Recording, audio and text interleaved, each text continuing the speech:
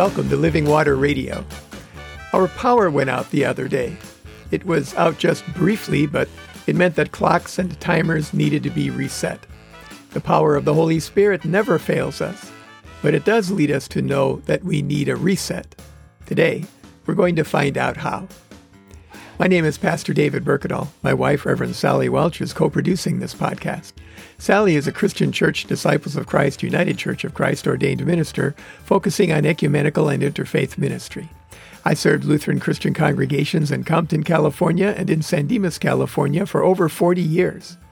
Today, maintaining our yard is my gym, and I'm active as a volunteer in the leadership of the more than 100 Evangelical Lutheran Church in America congregations in our area.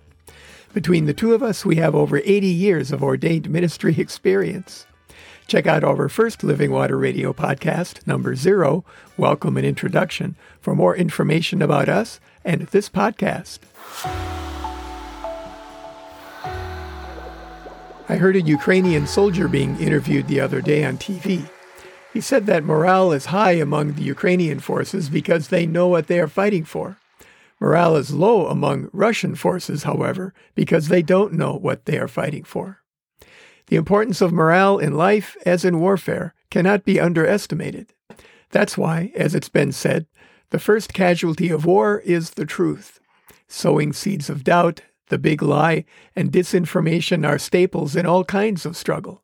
They are designed to undermine an opponent's will to resist. They are at the center of the temptation of Jesus by the devil in the wilderness at the beginning of his public ministry, the gospel text for the first Sunday in Lent. The text this year is from Luke, in Luke chapter 4, verses 1 through 13. We'll begin with the first 2 verses. Jesus, full of the Holy Spirit, returned from the Jordan and was led by the Spirit in the wilderness, where for 40 days he was tempted by the devil. He ate nothing at all during those days, and when they were over, he was famished. Where was Jesus returning from? His baptism. He had been baptized by John in the Jordan River, and the Holy Spirit had descended upon him. It had filled him, and then led Jesus in the wilderness. Matthew describes what is happening from a slightly different angle in Matthew chapter 4, verse 1. Then Jesus was led up by the Spirit into the wilderness to be tempted by the devil. Either way, whether Jesus was led by the Spirit in the wilderness or led in the Spirit in the wilderness, Jesus does not find himself in the wilderness because of the devil. He's there in the presence and power of the Holy Spirit. God is in control. The devil begins with psychological warfare, sowing the seeds of doubt, continuing in verse 3. The devil said to him, "If you are the Son of God, command this stone to become a loaf of bread." Jesus answered him, "It is written, one does not live by bread alone."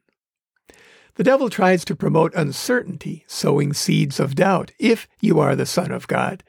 And he tries to tempt Jesus at a point of physical weakness. Jesus has been fasting for 40 days, just like Moses and Elijah did, representatives of the law and the prophets last week in the Sunday of the Transfiguration gospel lesson. And he was famished. I once fasted for 3 days, and by the second day, I was dreaming about food. Food would have been a huge temptation. Any physical need is a huge temptation. We are sometimes tempted when we have messed up and the devil says, "What a hypocrite! You aren't a Christian. Why pretend?" That's not the word of God. That's the word of the devil.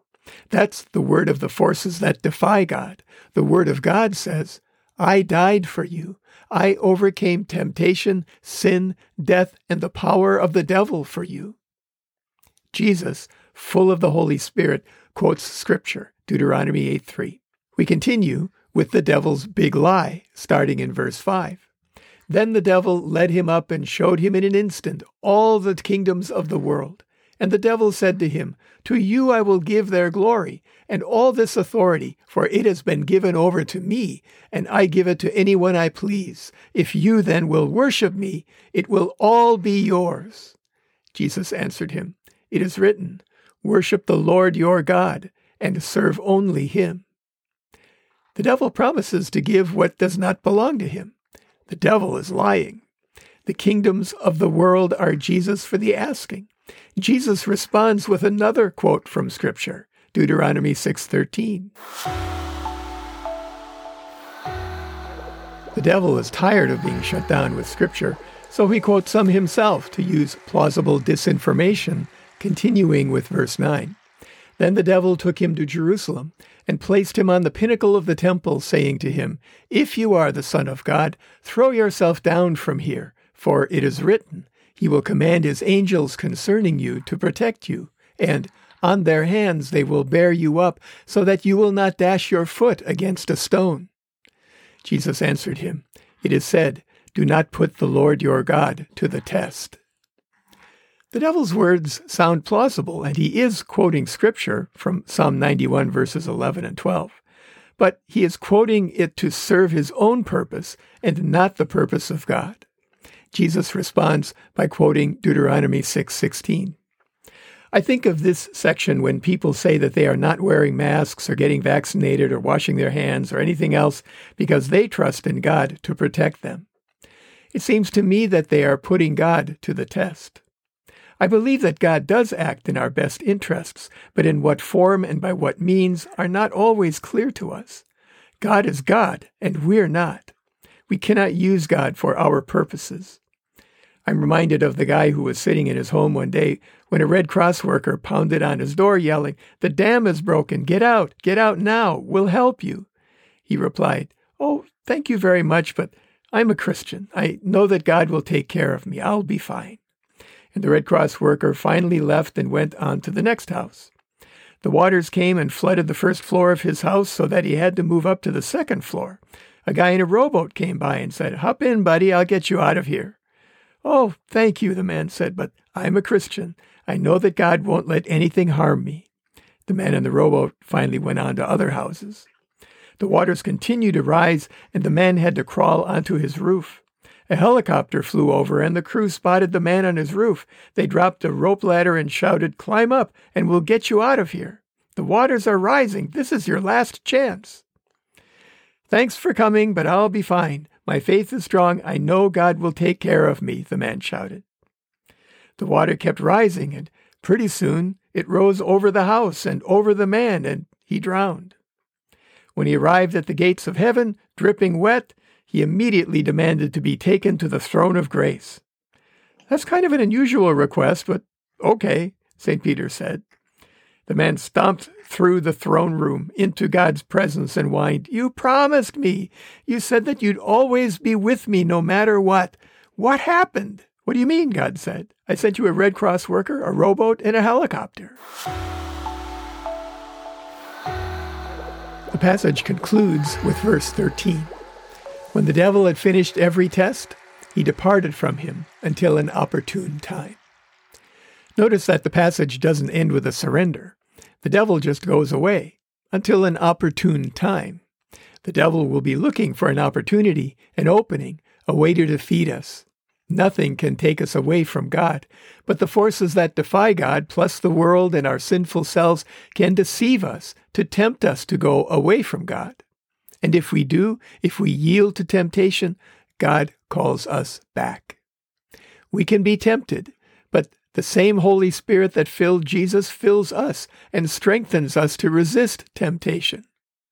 I heard a woman say once, "I know God promised never to give me any more than I can handle. I just wish God didn't think so highly of me." Oscar Wilde once said, "I can resist anything except temptation." The good news about the temptation of Jesus is that Jesus has overcome it everywhere for us, even when we have not. The victory over failure has already been won by Jesus on the cross, and we are filled with the Holy Spirit here and now. The Holy Spirit guides us to be better people in response to what God has done for us. Martin Luther, the 16th century church reformer, once said, "You cannot keep birds from flying over your head, but you can keep them from building a nest in your hair." Lent is a time for reflection on that, for turning away from those things in our lives that grieve God, and for living in the power of the Holy Spirit, which wells up from within us and opens our hearts and minds to the presence and power of God in the Bible, in ourselves, and everywhere around us, empowering us to be the people of God, especially in the wilderness. Today, let's remember to pray for all those who have yet to get the vaccines and the booster, because they are most at risk to themselves and to others. And let's remember to pray the Lord's Prayer sometime today, the one that Jesus taught us. If you don't know what that is, contact us at therevsdavidandsally@gmail.com or send us a tweet to @DavidBurkadal and we'll send it to you. Send your prayer requests to either of the same addresses and we'll include them next time. Send your comments there as well. As always, we encourage you to stay hydrated. Open your heart to receive the living water from the source, God's self, the living presence of the one true living God, the God who gave himself on the cross so that all who believe and are baptized might be restored to the living relationship with God for which we were created. Remember your church. Identify one if you don't already have one. Ask a friend about it or a family member. Google it. Contact the pastor. When you have a church, go to or tune into the worship service they have available. And support your church financially so that it will be fully functioning as we move now out of the variants and back into the new normal. Support your pastor and church leaders. Pray for them and help them in any way that you can. They're trying to find their footing. They're trying to keep everybody happy. You know how impossible that is. Support them. Pray for them.